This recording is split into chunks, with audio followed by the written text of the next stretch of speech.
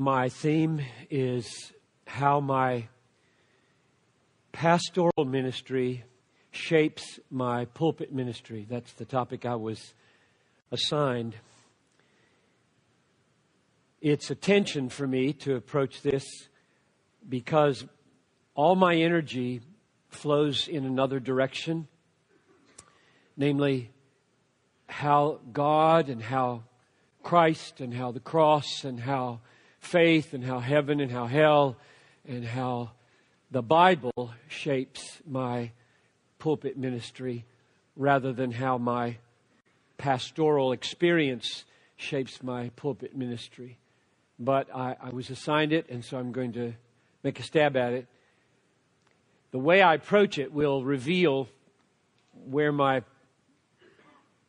emphasis falls, however. I frankly feel endangered not by fear that I will be uncontrolled, uninfluenced, and unshaped by my context.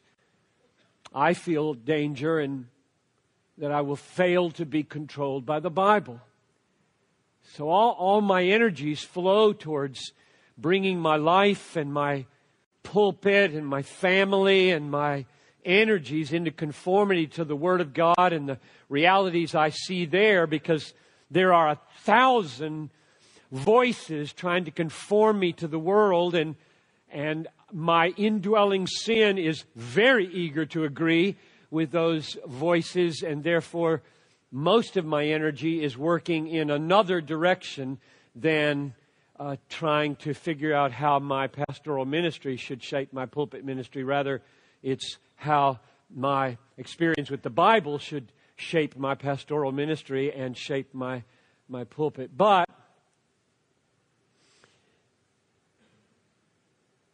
pastoral ministry does shape our pulpit ministry and should in significant ways. So I'm going to begin with however many I can fit in of 16 points on how... No, that's just the first half of the message. How many of 16 points I can fit into how God and the Bible shape my preaching, and then the second half is 16 points on how my pastoral ministry shapes. And I'm seeing I have 67 minutes and 54 seconds left to do that in. So let me pray for help and we'll go at it. Father in heaven, I pray that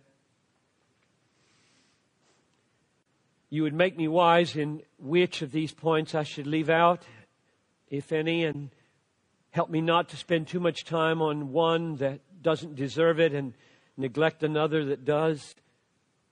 And grant that the pace would not be distracting but helpful. And I pray that you would make mighty preachers here that are shaped profoundly, deeply, decisively, primarily, overwhelmingly by the Scriptures and by the realities in them, and secondarily by their pastoral ministry.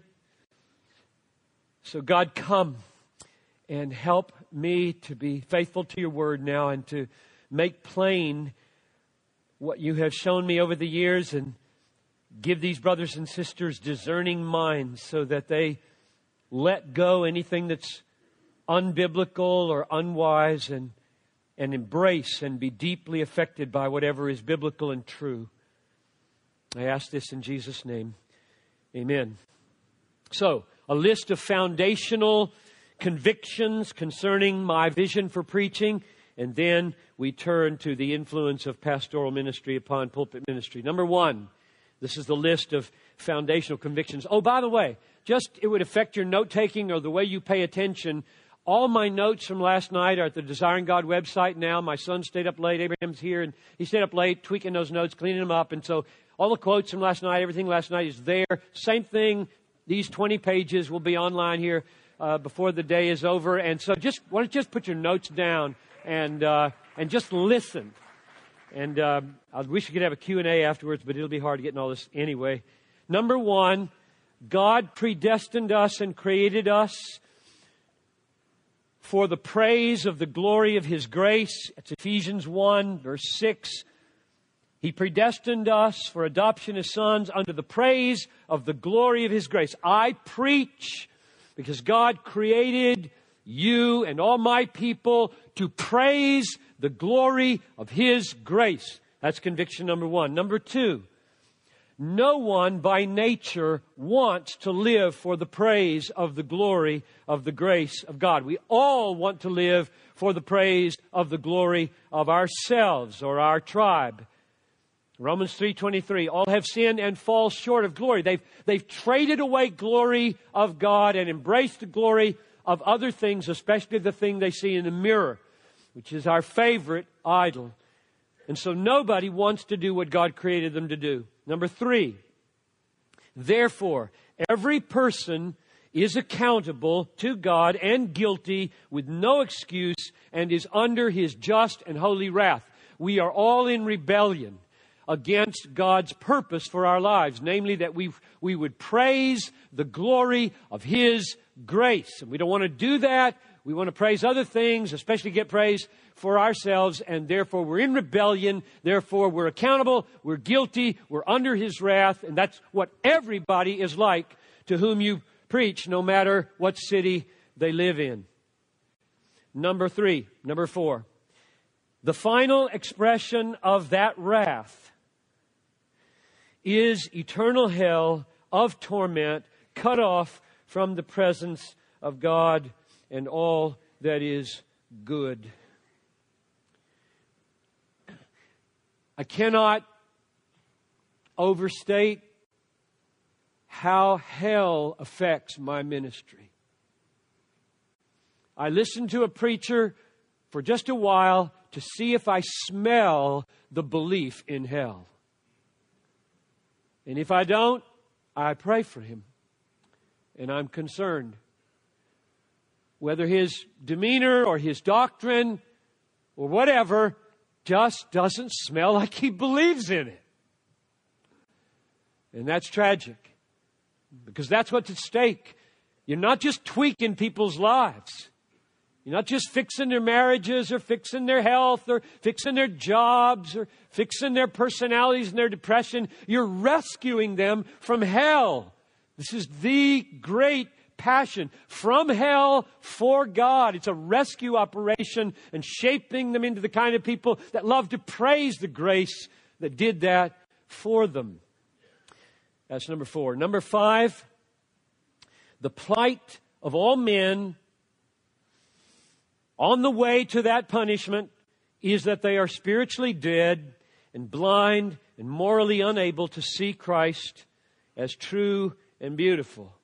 So on the way to hell, all the people you preach to are dead, which means they're blind.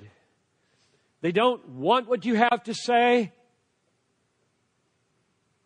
They want you to itch their ears. Ephesians 2:1, you were all dead in trespasses and sins. Romans 8:8, those who are in the flesh cannot please God.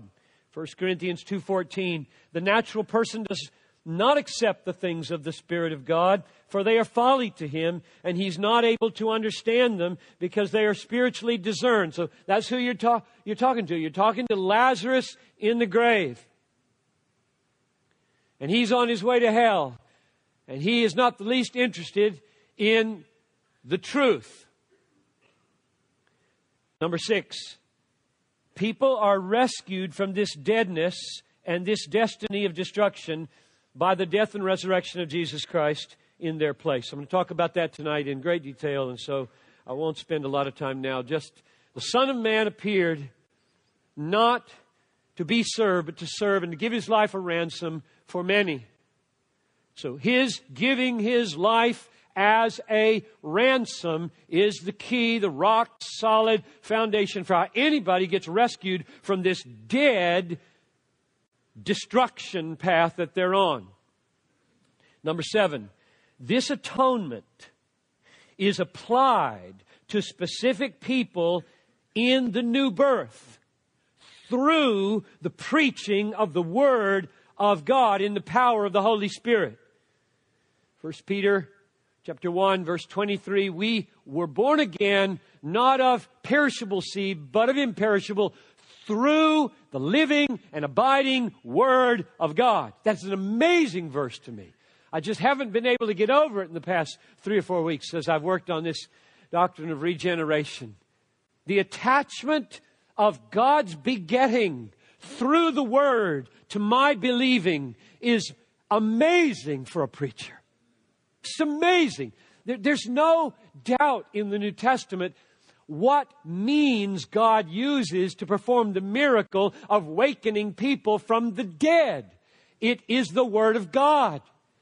Through the living and abiding Word of God, which in verse 25 he defines as the gospel, people are made alive. All these dead people we're talking to are suddenly, through the Word, by the Spirit, quickened in new birth, made alive. They see. Oh, the glory of the preaching ministry. Number 8. Preaching the Word of God continues in the life of the believer and the life of the church as a God-designed means of bringing about the reason for our creation, namely the praise of the glory of God's grace. Now, this may seem obvious to you, since you all are on your way into preaching, if not all of you, but a lot of you are on your way, and you think, why would you even say that? Well, because it's not obvious from the New Testament that preaching belongs in the life of the church. Almost all the preaching in the New Testament is evangelistic outside the church. I have to work hard to defend my job. So try it sometime. Try to defend preaching in church from the New Testament. You will not find it easy. I still do it after 27 years because I believe it's there, and I'll give you one of the texts that defines me and how I conceive of the life of the church in relation to preaching. And it's 2 Timothy 3:16 to 4:4. Starts with all Scripture is breathed out by God, gets to chapter 4, and goes like this. This is the most amazing charge in the Bible. The piling up of words in verse 1 of 2 Timothy 4 is amazing. It goes like this. I charge you, Paul to Timothy, I charge you in the presence of God and of Christ Jesus, who is to judge the living and the dead by His appearing and His kingdom, preach the word. What an introduction.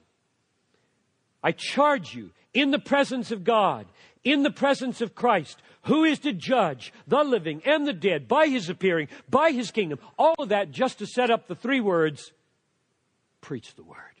And the word there is not teach. I love teaching. This word is keruso. Herald. Herald the word. Announce the word. Declare the word. And this is a church context. Because it goes on like this.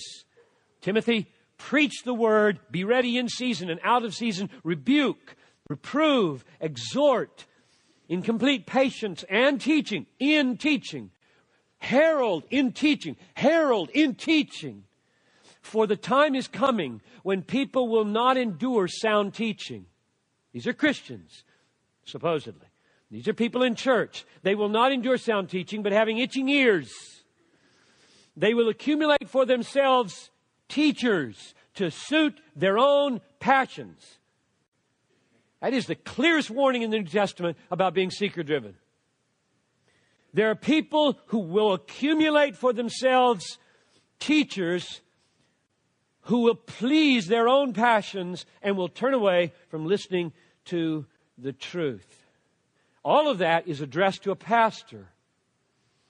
So I hear the apostle telling me, Piper, before God and before His angels, And in the name of the one who's coming to judge the living and the dead by His kingdom and by His appearing, you better stand up there and herald my news. Don't you just talk about it. Don't you just explain it.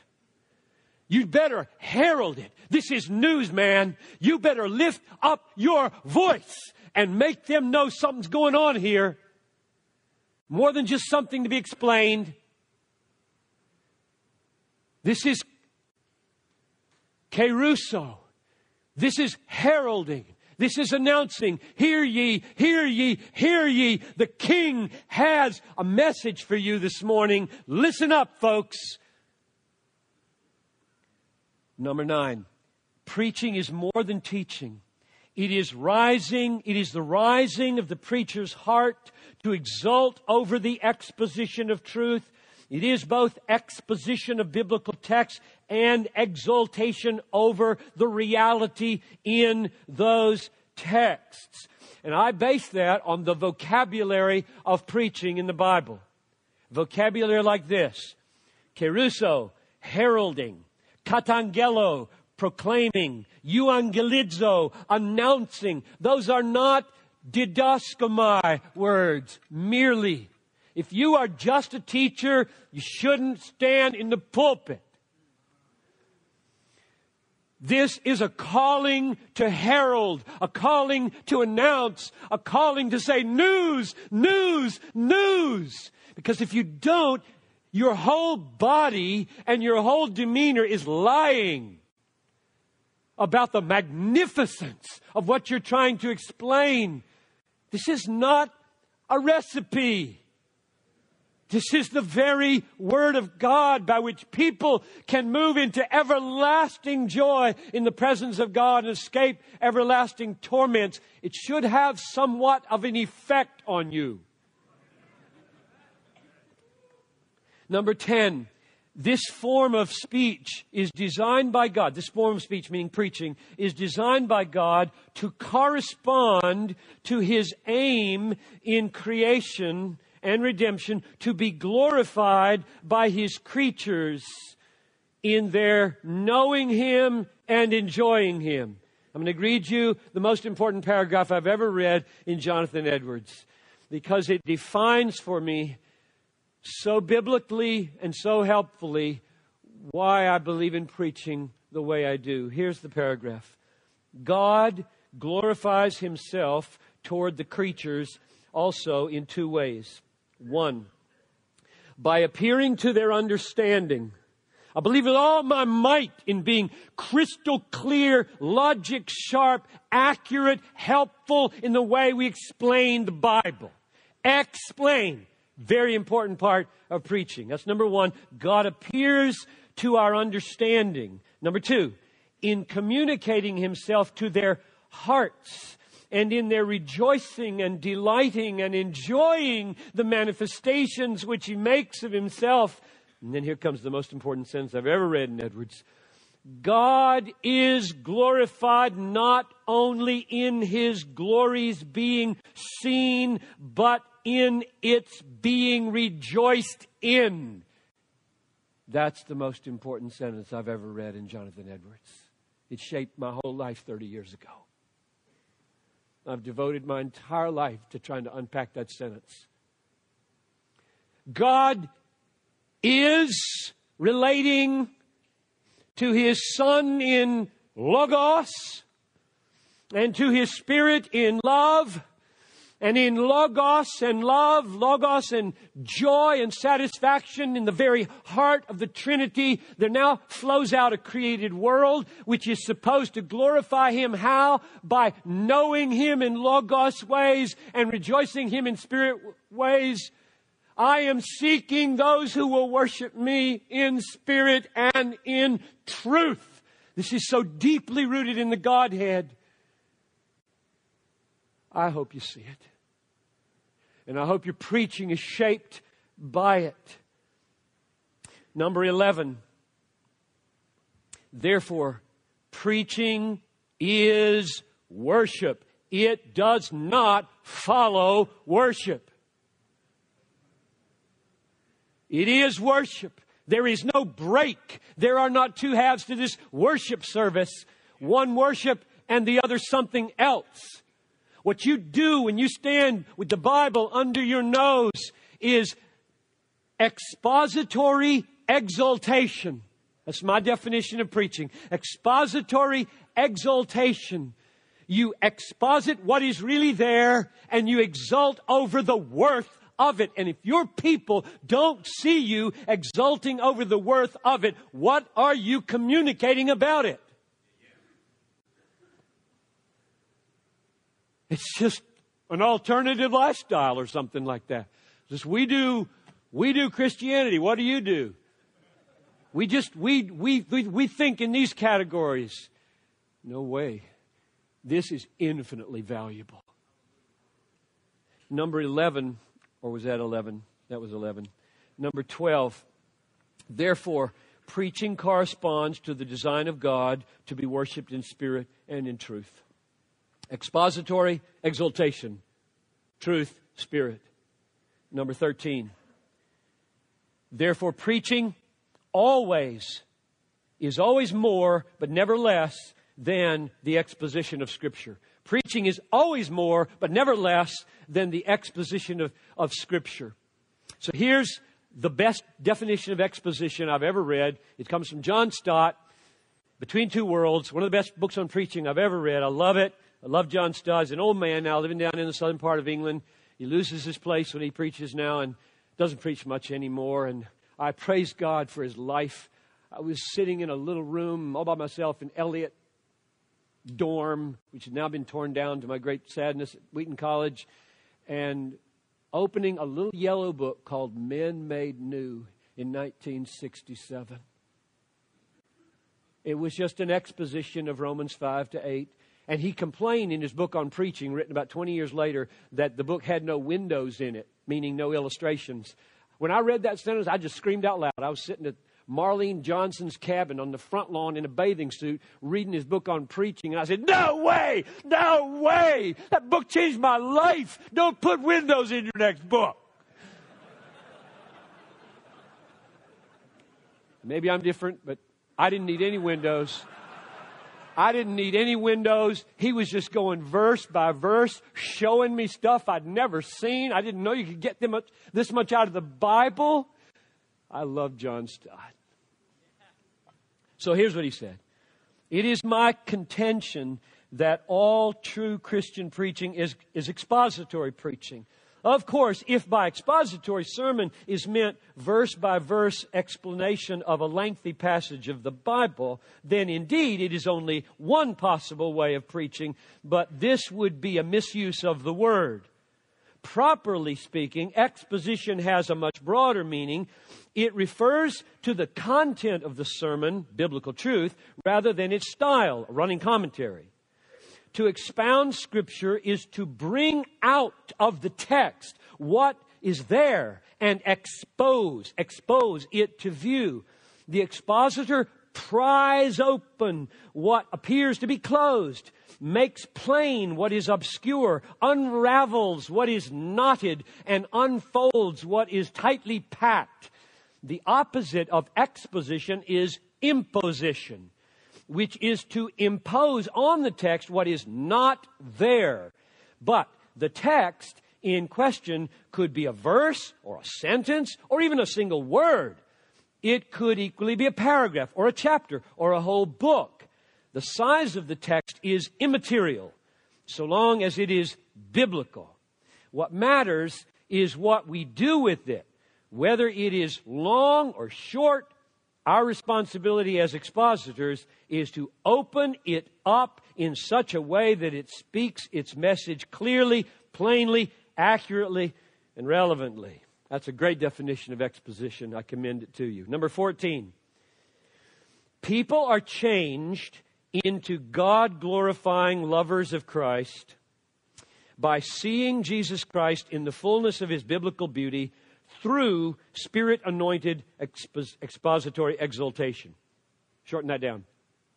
People are biblically changed into the image of Christ by seeing the glory of Christ in Bible-saturated expository exaltation. And you know the verse that I'm thinking about, namely 2 Corinthians 3:18. We all, with unveiled face, beholding, as in a mirror, the glory of the Lord, are being changed from one degree of glory to the next. That verse is right up in the top 10 of influential in the Bible for me in preaching. We are being changed as we behold the glory of the Lord. So what's my job? I want to change people. What's my job? I must help them see Christ. And they must see Him in His richness, in His fullness, in His glory. You know, this is a very big book. There's a lot in here. And Jesus, in commenting about that much of it, said, you search the Scriptures, it is they that were written of me. So, you haven't finished. There's lots to do. And your people need to see Him all over the Bible, because that's how they get changed. Here's another key verse. This one is so important because I want my people to meet God, not just to meet me, not just to meet the Word, not just to meet ideas about God. I want to meet God. So listen to this verse from 1 Samuel 3:21. Amazing verse. Helpful verse. Preaching, altering verse. 1 Samuel 3:21. The Lord appeared again. Mark the word appeared. Don't you want that to happen on Sunday morning? He didn't show up visibly. Listen to what happens. 1 Samuel 3:21. The Lord appeared again at Shiloh, for the Lord revealed Himself to Samuel at Shiloh by the word of the Lord. Wow. Yes. It can happen. It can happen. If I could bring to my mouth a faithful restatement in the power of the Holy Spirit of the word of the Lord, God would appear in and through the word so that people would see Him and they'd be changed. I don't do change lists. I'm just not into lists. I hardly ever talk about biblical principles of stuff. I don't do principles. I do Jesus. I want to lift up Christ and His ways and His work and His purposes in such a full, rich way that people are caught up into another world, another realm of reality. And then they do diapers differently. They shop and cook and do computer and internet and audio. All of it is just in another realm. We have died and our life is hidden with Christ in God. You got to help your people rise and count themselves dead here and living in another whole world. That's number 14. 15. The glories of God in Jesus Christ are not meant to be the foundation of your preaching. They're meant to be the content of your preaching. They're meant to be the main thing we preach about, to which other things are leading. I say it this way just because I get really fed up, frankly, with going to conferences or listening and hearing so much non-Bible.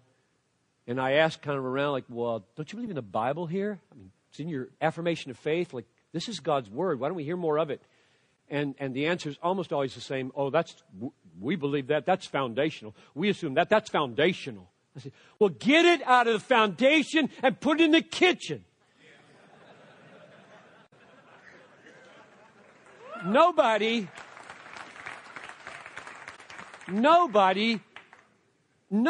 remodels the cement block of their basement.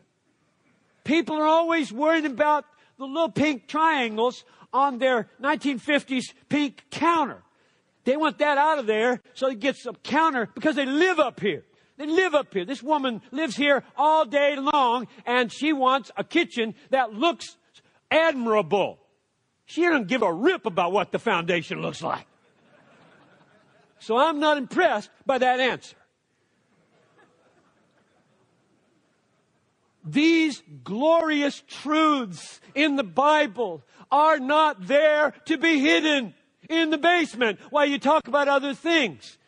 I'm talking about the value and the worth of Jesus, the triumphs of Jesus, the knowledge of Jesus, the wisdom, the authority, the providence, the power, the purity, the trustworthiness, the justice, the patience, the endurance, the wrath, the grace, the love. That's enough to keep you going for a lifetime. Talk about Him. Make it so absolutely glorious. They got to come back and hear the next installment about King Jesus. Rather than just, oh my goodness, what another little pep talk about how you can do better at work or something. It's just so sad that people, all I can conclude is that there are pastors who are not moved by their Bibles.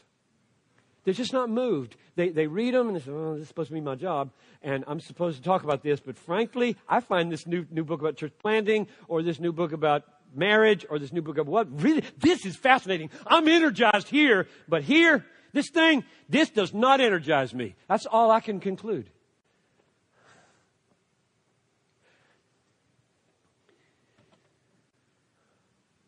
Number 16. This is the last one. And we've got 39 minutes to go. I think we're going to do it.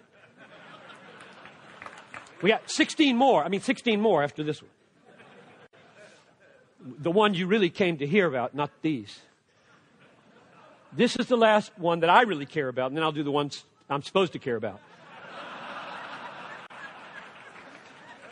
Number 16, in preaching, I am jealous to show people the very words of the Bible in which I see the glories of God and the path of Christ exalting joy. So what I mean by that is that I teach a little class on preaching to about 10 or 11 guys every year, and the hardest thing to get them to do is to actually refer to the text when they are quoting the text. In other words, I'm sitting there with my Bible open in my lap, and they start preaching. They got a 15-minute sermon or a 20-minute sermon they're supposed to preach, and they said, as it says in John 3:16, for God so loved. I said, whoa. I don't do this, but point me, show me. I want to see this. One text in here, another text out, one finger in here, another one out here. You're showing your people where you're getting your points. And there's a big reason for that. This book has authority. I don't have any. To the degree that I persuade people of my ideas without showing them that it's right here and they can see it. They can see it over lunch after the service. They can talk about it as a family right out of that book. To the degree that I detract them from this, I raise up their dependence on me and I reduce their dependence on the book. You don't want to do that. The Lord will spank you.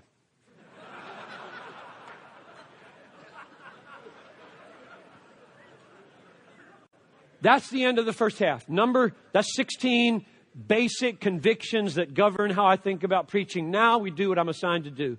Some examples of how my pastoral ministry shapes my preaching. This is not unimportant. I'm saying it's less important than it is, but I don't want to say by that it's unimportant. So number one, and I have 16 of these. I don't know if we'll make it or not, but we'll do what we can. Then we'll stop when that clock says 0. Number one, 2 pastoral experiences. That's basically what I'm doing here. I just sat down for a few hours and I wrote down memories of my life as a pastor and how it got into my pulpit. That's what I did. I don't know if that's what I was supposed to do, but I enjoyed doing it. 2 stories to confirm how deeply I am persuaded that the glory of God held up for Himself without almost any application to people's lives can have profound practical effect. Number 1 story. It is, I checked this out online. All my preaching is online, which is really embarrassing because all your weaknesses show and everything you've ever said is there to be read and listened to. This is 1984, the New Year's Day sermon. I went and looked at it. You can look at it this afternoon. The New Year's Day sermon, Isaiah 6, 1-8. I resolved in my head as a new pastor, I've been there 3-4 years, and I said, Lord, I'm going to preach a sermon on New Year's Day with 0 application. I'm going to lift up in the year that King Uzziah died, I saw the Lord sitting upon his throne high and lifted up.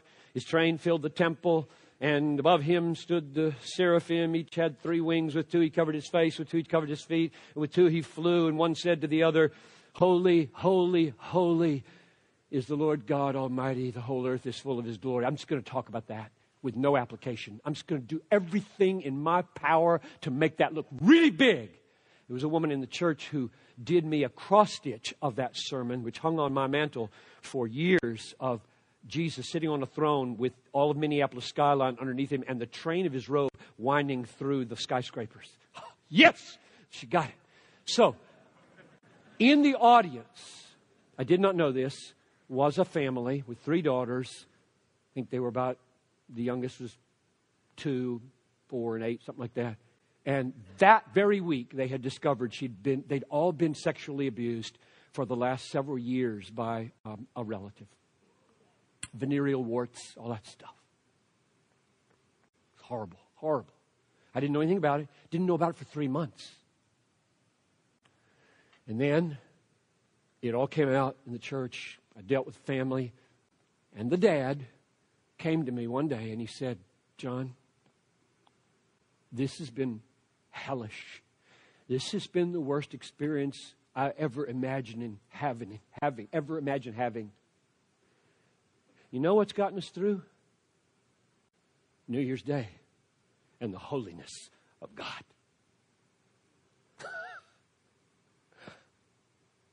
What's that? Not a word of application to sexual abuse. Not a word. Just lift him up. Make sure everybody knows he is magnificent. He's a rock. He's above it all. He is mighty to save. And it was like a rock. He said it was just like a rock. Everything was falling down except that.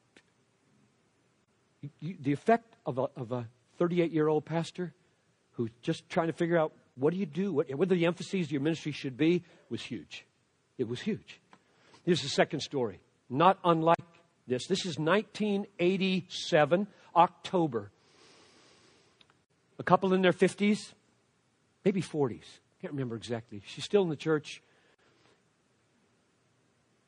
During the first service, we had 2 services. During the first service, he collapses. Her husband collapses. They rush him and her to the hospital. She goes with him in the ambulance. I'm told between the services that he is, don't know, heart attack. We had about half an hour between the services. Just before I walk in to the preach the second time, they came and they said, he's dead. I thought, oh no. Everybody knew these people. And I walked into the pulpit, and in my opening, I told everybody what was happening. And I said, we need to pray now. So we had a season of prayer, and I'm inside. I'm thinking, I'm new. I don't know. What do you do with this? Do you have the service, or do you have a different kind of service, or what? Very sober spirit came over the service. She's down at the hospital, Henry County, and he's dead. And I said, Lord, I'll just try to do what we plan to do, and I'll do it in as much of a spirit of reverence and respect as I can. Just before I stood up to preach my sermon, she walked in the balcony door and sat down. Here's a woman who half an hour ago, her husband died. And she came back from Henry County, about 4 blocks away, and sat down just as I'm beginning to preach. And I saw her. I thought, you know what my text was? Jacob I loved, Esau I hated. It was the second Sunday of my Malachi series. And that verse comes from verse 2 and 3 of Malachi 1. And my whole sermon was about the absolute sovereignty of God. I was going to go to Romans 9, finish it off. And I said, Lord, I don't know why she came back, but I just will say this. So I preached with all my heart what I was going to preach about the absolute sovereignty of God. Jacob I loved, Esau I hated. And I ended and went and stood by the door over here. You stand by the door in the old sanctuary right over there and shake hands as people leave. Almost everybody's gone. She makes her way down and she comes to the door, hug, cry. And I said to her, why in the world are you here? And she said, I needed the Word. And you gave it to me. And I thank you. It's just the sheer, rock-solid reality that people need. They need lots of other things. But there is something about just the sheer greatness of God that is missing in people's lives. They don't know it's missing. They don't know what they're missing. And our job is to give them what they need, not just what they think they need. Number 2, I find that in talking to people that many do not have a heart relationship with Christ, but only a head knowledge. They tell me that over time, my passion has awakened theirs.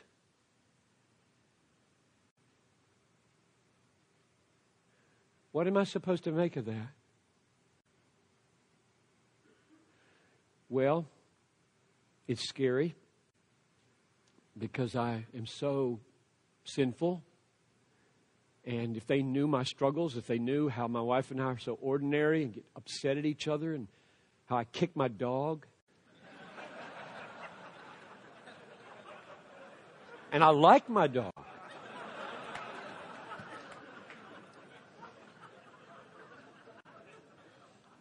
So they don't know me very well. And they're telling me that their hearts have come alive along with their heads now, not just because I explain things they didn't understand, but because I exult over those things in a way that lets them see and feel what it might be like if they were to see the beauty of those things, and God uses that to bring them a little bit along. And it just confirms to me, God has ordained preaching, not just explaining. He has ordained preaching. He has ordained that there be in churches elders, could be a team of them, could be one, doesn't matter, who stand before the people, open their Bible, and be what the Bible says to be about this. Like if it's hell, you're trembling or you're crying. And if it's this, you're doing this. And which of course means for you that the main work in the ministry is to be. Right? It's not to do right stuff. The main challenge is to be a kind of person. I mean, my main battle in the ministry is to get on my knees over my Bible and say, do this to me. Do this to me. If you don't do this to me and make me this way, what am I going to do? Just talk about it? Just talk about communion with God? Talk about joy and suffering? Just talk about it? What good is that if it's not happening to me? Which means we're all desperate. Is that where you're fighting the battle? You fight to be a kind of responder to the Bible before you're an actor in front of your people. Number 3, I'm aware of in my pastoral life that we are surrounded by a sea of postmodern relativism that belittles propositional truth, justifies that belittling by pointing to dead churches that love their propositions. And the effect this has on me is to confirm my commitment to be alive and passionate in my use of propositions. We were talking the other day, I think I was talking with Abraham about this at Annie's parlor. And we were talking about what do you do in response to people gravitating toward the emergent out of reaction to dead propositional churches? What do you do about that? And my answer was, try to explode as many stereotypes of propositionalists as I can when it comes to joy and passion and zeal and authenticity and engagement and social relevance. I just grieve over how many truths are being forsaken because the people who say those truths don't live those truths. Don't feel those truths. Don't exult over those truths. So I don't have a strategy to become like them. I just say, look, if what the Bible says is true and real, you've got to be different in your response to it, or you're communicating it's just not true. Number 4, how my pastoral ministry affected my commitment to Bible memorization. A little story. Bible, this is an argument for Bible memorization for the sake of the pulpit. All right? Brand new pastor, maybe a year or two into it, and I get a call that Roland Erickson, the grand old man of our church, the number one patriarch, wife just had a heart attack there at North Memorial Hospital. Would you come? And I bolted. I want to be a good pastor. I'm going to get there faster than the ambulance if I can. And I show up and I forgot my Bible. Now, in those days, I felt naked without my Bible. And so, oh my, I forgot my Bible. I walk into the waiting room. The waiting room is packed with relatives. And I give Roland a big hug, ask how she's doing, and go around trying to weep with those who weep. And she's going to make it. She did make it that time. They're both in heaven now. But Roland turned to me, with everybody listening. He said, Pastor John, give us a word from the Word.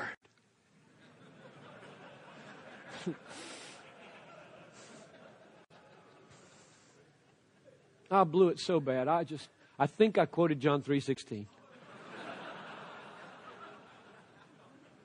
Prayed with as much earnestness as I could. I went home. He was very gracious. He loved me to death. All of my ministry. What a great man. But I went home. I got down on my knees and I opened my Bible to Psalm 46. God is our refuge and strength, a very present help in time of trouble. Therefore we will not fear, though the earth change, though the mountains shake in the heart of the sea, though its waters roar and foam, though the mountains tremble with its tumult. There is a river whose streams make glad the city of God, the holy habitation of the Most High. God is in the midst of her. He will help her right early. The nations rage and the kingdoms totter. He utters his voice and the earth melts. The Lord of hosts is with us. The God of Jacob is our refuge. Come, behold the works of the Lord, how he has wrought desolations to the ends of the earth. He makes wars cease to the ends of the earth. He breaks the bow and shatters the spear and burns the chariots with fire. Be still and know that I am God. I'm exalted among the nations. I'm exalted in the earth. The Lord of hosts is with us. The God of Jacob is our refuge. I nailed it. And I said, Lord, that will never happen again. That will never happen again. I was so angry at myself for letting that family down. Bible memory from that day to this has been very essential to me. Every day I'm working on it. Know your Bible by heart. My dad told me that my grandfather, Elmer, probably could recite the entire New Testament from memory. I didn't believe him. Still don't believe him. He always exaggerated.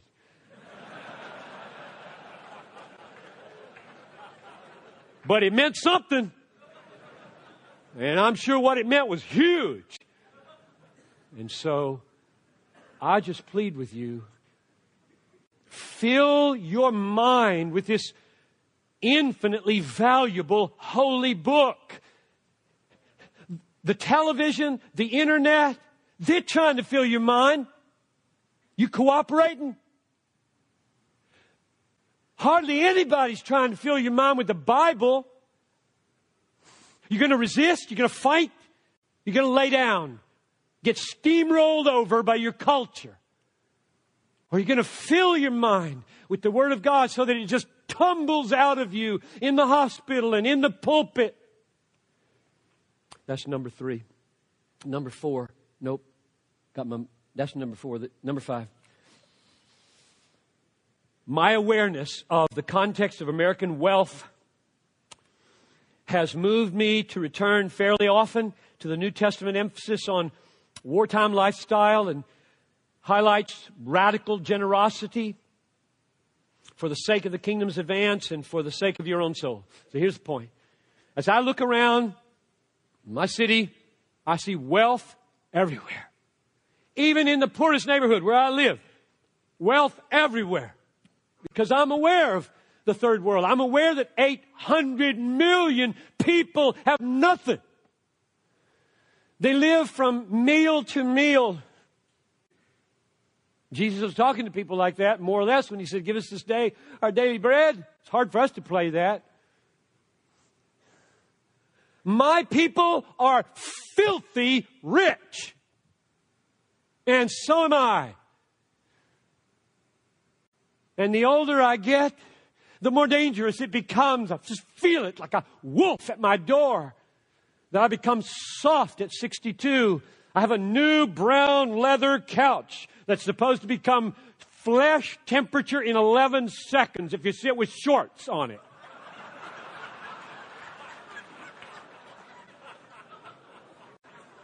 I really like this couch.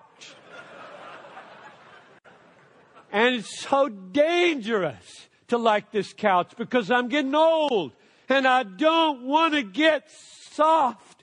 The world is perishing. And my people, including myself, are filthy rich, and we start to call needs what are wants. And we have multiple cars and multiple houses and multiple everything and way more coats in the closet than we can use. Oh my goodness, we're rich. And how easy for that to have no impact on the pulpit. What impact does it have on your pulpit? It brings me back again and again. This is a huge risk. I have people regularly on my case for legalism in this area. And my response, if I'm not gracious at that moment, is worth the risk. It's worth the risk. I will risk being thought of as legalistic to get in rich people's face about their lifestyles. Because when I open my Bible, let me say something about the first 2/3 of your Bible. Something profound happened with the coming of Jesus. In the Old Testament, we have a come-see religion. And in the New Testament, we have a go-tell religion. In the come-see religion, you needed gold everywhere on your temple. In the go-tell religion, you don't need a temple. So if you spend all your time going back there and finding these verses about prosperity in the Old Testament, you're making a hermeneutical mistake.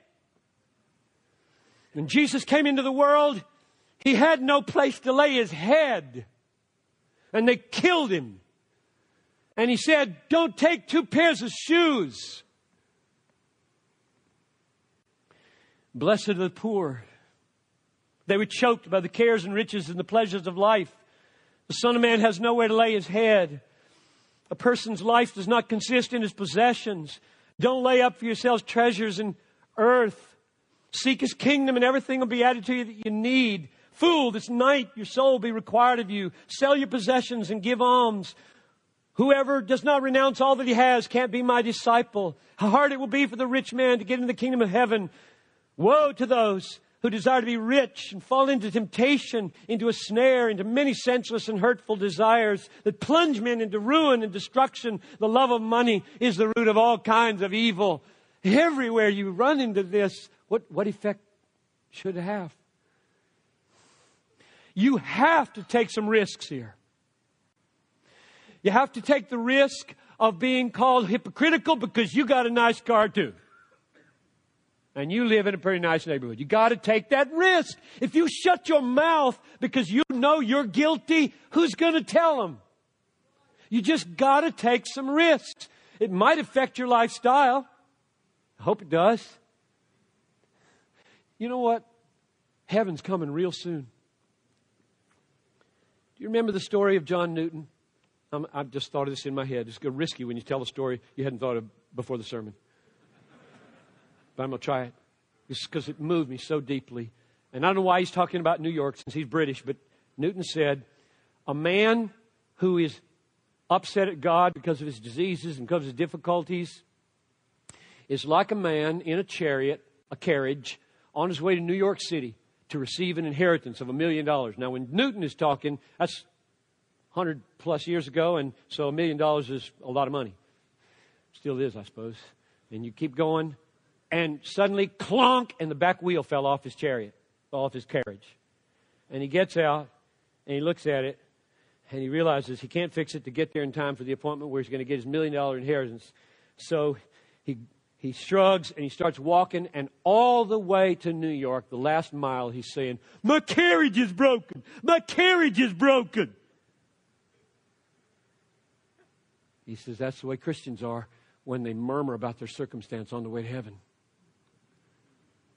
You got 2 seconds to live, folks, according to James, because that's how long a vapor lasts when you go on a Minnesota morning. You got 2 seconds to live, and then you inherit the universe. All things are yours, whether Paul or Cephas or Apollos or life or death. All things are yours, and you are Christ's, and Christ is God's. Why would you murmur on the way to New York? Because your carriage is broken. I'll tell you why. You don't believe it, or you don't feel it. That the treasure that's coming to you in heaven is infinitely valuable, and it's just around the corner. So get your people free from their love of money. Do everything you have. There is more about money in the Gospels 10 times over than there is about sex. That's the killer. We're greedy. We think we have to have endless securities and comforts around our lives, when in fact we should be the most radical, risk-taking, let-it-go kind of people. That's number 5. Number 6. The suffering of my people has had a huge impact on my preaching. It has driven me to think and pray and write and preach about the sovereignty of God in suffering over and over again for the past 27 years. First summer in the pulpit at Bethlehem. You can go back and find it online, see when it happened. I came to the church in July of 1980. One of my first sermons, maybe the first 6, I can't remember, was called Christ and Cancer. Why did I begin that way? Why among the 6 things that I wanted to say to my people would I put a sermon called Christ and Cancer and take as my text Romans 8:23? Not only the creation, but we ourselves who have the first fruits of the Holy Spirit groan inwardly, waiting for the redemption of our bodies, waiting for our adoption, the redemption of our bodies. Why would I begin there? Very simple. In those days, third wave was on the horizon. Hadn't started yet. Third wave of the Holy Spirit. A lot of talk about signs and wonders, a lot of charismatic stuff going on, and I'm not opposed to it. And yet, theologically, Romans 8:23 settles it for me. I'm not getting well every time. And I'm going to die. And my death will probably be very hard. I've seen a lot of hard deaths in my life of very godly people. Old women, stalwarts of prayer whose tongues are black like a cinder from dehydration, crying out to die, and God won't let them die, and having hallucinations of demons dancing around their beds. The most godly woman I knew. I don't expect to die easy. Do you? You got a theology for Ruth? I knew that as a new pastor, I want my people to know what I believe about their sickness when I come to visit them in the hospital. Am I going to say to them, if you trust Jesus, you wouldn't be here? I want them to know beyond the shadow of a doubt, I'm not going to think that, I'm not going to say that. And I believe in divine healing with all my heart. And I pray for everybody who's sick that they'll get well. So a theology of suffering has just been all over me. And more recently, maybe it's the older I get, maybe it's terrorism, maybe it's 9/11. But when the Oakland freeway collapsed, remember those two flopped right on top of each other like pancakes? We called off the preaching text for that morning and preached from Hebrews. We have a kingdom that cannot be shaken because of the earthquake. It was so in the news. I'm not sure why it was, but it was so in the news, that Oakland earthquake.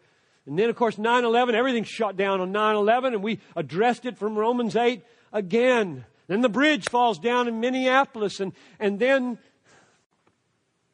4:30 a.m. yesterday, I got to bed at 3 o'clock Monday morning. I said, Lord, give me, please, 3 good hours. I need 3 good hours. I won't make it.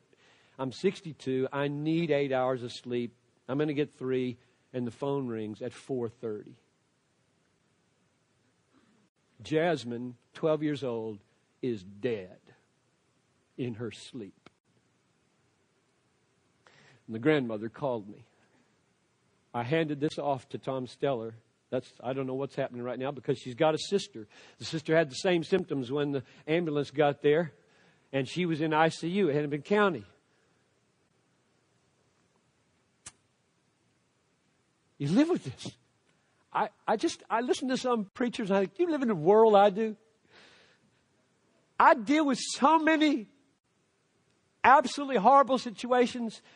I don't know how some pastors are as glib as they are. I just don't get it. I just am so amazingly I'll look at the television and think, anybody got cancer in your church? Do any funerals? You ever seen anything horrible in your life that makes you want to throw up? Do you know that right now there are probably 5,000 people screaming their lungs out in this world because of intolerable pain? Suffering has a huge impact on the way I feel about life, the way I feel about the world, the way I feel about preaching. Number 7, 2 weeks ago I was preaching on the role of the Word in the new birth from 1 Peter 1:23. And that week, I had 2 encounters about yoga and mantra. And those encounters totally shaped the sermon for that Sunday. This is an illustration of how the week before can take an appointed text and totally shape it. And the way it shaped it was by simply contrasting. I said, I'm going to say what I want to say about 1 Peter 1:23 about through the living and abiding Word we are born again. But now I'm going to say it over against yoga and over against mantra to show how the Word works here and how the Word works here to make this more plain and to protect people from this.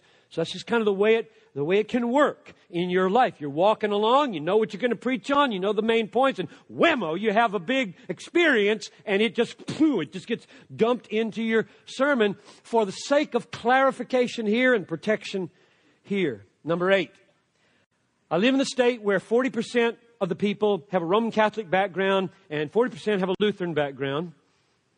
So Garrison Keillor is totally intelligible. May not be here, not sure. Be interesting to know how you react to those funny allusions. The effect on my preaching is that I'm keenly aware, as I talk, about some things I want to make clear over against sacramentalism. Certain baptismal understandings. So when I'm on the new birth and I see it connected to Word of God, I'm aware that hundreds of people in this crowd are thinking, I don't think that fits with what I've been taught. Because I thought baptism was where we were regenerated. Because that's what the priest said. I've got to take that into account. I've got to make that plain. I'm talking to either present or post-Lutherans and Catholics and a smattering of sectarians like me thrown in. And therefore, I'm affected in what I emphasize by knowing that. Number 9, there is a synergy between pulpit and people when it comes to global, cross-cultural, frontier missions, and it goes both ways. A young couple in our church, 1980, 81, 82. I'll give you their name, David and Faith Yeager. They were students of mine at Bethel. They came to the church when I moved to the church from the professorship. And they were absolutely, amazingly, beautifully sold out to Liberia and the Gola people. Never been there, but they were going. They lived right across the alley from where I was, and we would talk endlessly about this thing. And I'm a pastor, not much into missions in the early 80s. Not much into global impact. And I'm looking at this couple, and they're so real. And the Gola people are so real. And their sacrifice is ready to be so real. And I'm feeling, I'm out of touch. I'm out of touch. Had a huge impact on me. Came to climax in 83, 84. Things changed. And then I began to herald and finally said enough. I put it in a book, Let the Nations Be Glad. And now I'm pushing on the people of our church, dream a dream about leaving what you're doing and doing something else. Especially among the unreached places of the world. They need you there more than they need you here. So dream that dream. And then a couple of hundred people are in our nurture program and they're moving in that direction. And I hang around those people and I get all fired up. And so it's going both ways. So last Sunday, what's this? Day before yesterday, Brad and Rachel Ibbs. Got one on this side, one on the side. Little Marna, little 2-year-old in this arm. And they're going to a place I can't name in front of my people. And I got my hands on them. They're going to leave in March. They've been working on church planting among the poor in Phillips' neighborhood for 6 years. And now they've had it with that. They're on their way to the hardest place on the planet. And one of the most dangerous. And they have a little baby in their arms. I had a man say to me one time, because of my pushing on people like this, the unbelieving dad of a missionary. He looked at me and said, if my son doesn't come back, I will kill you. And I think he meant it. To which I was there, make my day. Your son is an awesome missionary. Oh, that you would see what he's doing. And love what he's doing. He's laying out his life for this people. And you don't admire him. I love missions. And missionaries have a big impact on my pulpit ministry. Number 10. Listening to feedback from sheep will keep you from making some really hurtful mistakes. For example, just give you one example. I was holding forth years ago on obesity. No, I was holding forth on gluttony. So gluttony. And I was just laying into gluttony. I'd seen enough of it. I mean, good night. Today, article after article after article about how obesity is killing Americans and other parts of the world as well, because we all eat bad and don't exercise. And so I'm saying what Jesus would think about gluttony. And in the process, I thoughtlessly used the term obesity as virtually interchangeable with gluttony. Made sense? A young woman, profoundly overweight in our church. I knew her. Came up. No, she wrote me a note. We talked later. She wrote me a note. She said, Pastor John, I agree totally that gluttony is a sin. But you need to understand that there are reasons for obesity that are not gluttony. And you don't know when you're looking at somebody what they're dealing with. You don't know their hormonal issues, and you don't know their brokenness issues. You don't know their abuse issues. You don't know anything. So be careful that you don't equate gluttony with obesity. And when she said it, I was just slain. And she's absolutely right.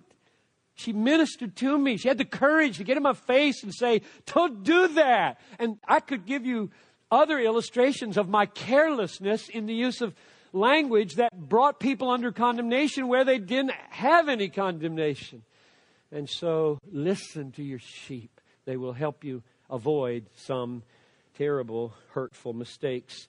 Number 11, listening to people talk about their fathers who are unbelievers or absent or abusive or unemotional or drunk or unfaithful has had a profound effect on how I talk about the fatherhood of God and the way I try to help my people toward enjoying the fatherhood of God without naively assuming that if I lift him up as a glorious father, they're going to get it, because they might not get it at all. And you know why that would be. And so I want to help my people believe that generational sin can come to an end, and you may be the end.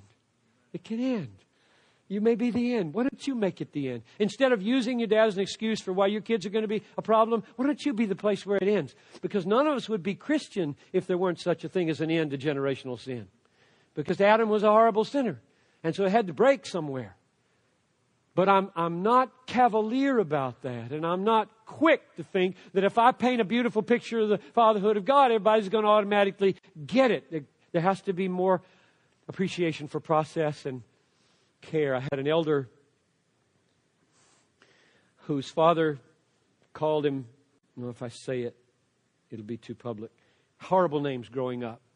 Just he would put his name together with a horrible word, boom, and just completely verbally abusive all the way growing up. He wasn't a believer. Went off to Duke University. If he listens to this tape, he'll know exactly what I'm talking about, and that'll be okay. He won't mind. And God saved him in the university at Duke. He memorized the book of Romans. And he memorized large chunks of Hebrews. And it was Hebrews 12 that rebuilt the fatherhood of God for him.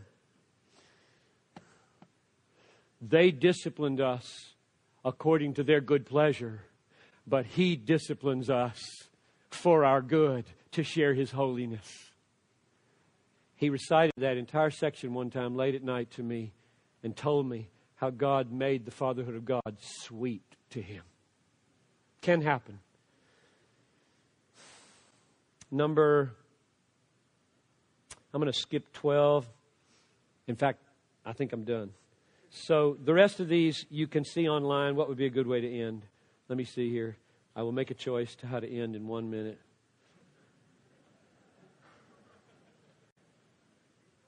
I'll just name them, okay? I'll just name them, then not say anything about them. Number 13 is how the need to raise money in your church, like a building fund, affects your preaching, how it should and how it shouldn't. Go to 2 Corinthians 8, 1-3, and you'll see how. Number 14, racial diversity and racial harmony is a big deal to us. And listening to the right books, talking to people of color and various ethnicities is a very important thing to do if you want to move into the pulpit in a way that is both advancing and sensitive to that whole issue. And it's a big issue us for every Martin Luther King weekend. We're on that issue, and it finds its way into sermons along the way. Number 15, closely related in our church is pro-life efforts. These are a couple of illustrations of social issues and how they move into the pulpit. We do Martin Luther King and Sanctity of Life back to back. It is golden because one's for the Democrats and one's for the Republicans. And you do that and you show we don't do that around here. We don't do Democrat. We don't do Republican. We are subjects of King Jesus. And so we hate the killing of babies and we hate racism. Call us what you like. So that makes its way into the pulpit when you look around and see you can walk to 3 abortion clinics from our church. You can walk there and you won't be exhausted, about 15 minutes away. And the last one was, I see the struggle that my people have with prayer. They find it very hard to pray. Very hard to spend any amount of time in prayer. So we devote a whole week to prayer. Preaching about it at the front and the back with the word stirred in. We do an all night of prayer. We try to encourage people in how to pray, and it finds its way into the preaching throughout. I try to model it by praying before I preach to show how needy I am as a pastor. I build it into my family, and I think that's a good way to end because it stresses how desperate we are. Prayer should be the visible engine of your church. That's the way we talk about it anyway. The visible engine of your church is reliance upon God by putting your face in your hands and saying, God, I can't do this ministry. Because the things I'm after are miracles. They are the new birth and the transformation into holiness. They are triumph over the supernatural devil. They are escape from a supernatural hell and entrance into a supernatural heaven in the power of a supernatural Holy Spirit. I cannot control or make any of this happen. If that's true, wouldn't you pray a lot? Americans don't believe in prayer. We're too pragmatic. It just feels inefficient. You sitting at your desk or kneeling by a bench or kneeling by a chair and doing nothing except talking to God and asking Him to change the world. And I like to get in Calvinist face and say things like, you have not because you ask not. That's a quote from the Bible. James chapter 4. You have not because you ask not. Meaning, if you had prayed, God would have saved that person. Calvinists don't like to hear that.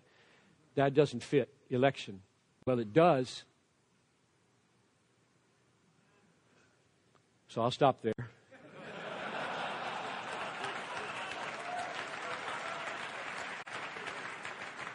It really does. Let's pray. Father in heaven, forbid that any of these brothers and sisters would have to have you say to them at any point in their life or at the last day, you know, I would have done so much more for you if you had asked me.